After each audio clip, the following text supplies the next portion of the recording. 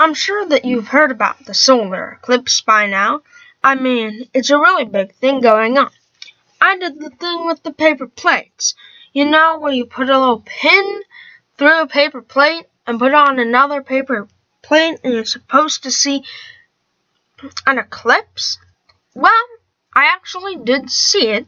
Surprisingly, a tiny pinhole could depict that. I felt like a member of some ancient religion holding it. I could almost feel myself saying, I summon the sun and the moon and their collision, hoping that it will appease the sun and moon god and will not destroy any cows or benches.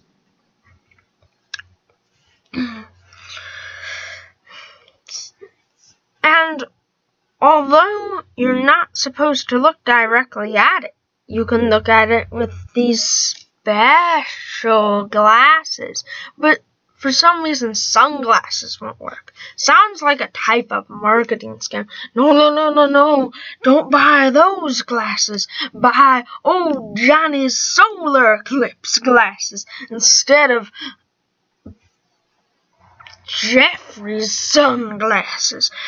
Ooh, Jeffrey was a liar. He said that he spelled his name Geoffrey,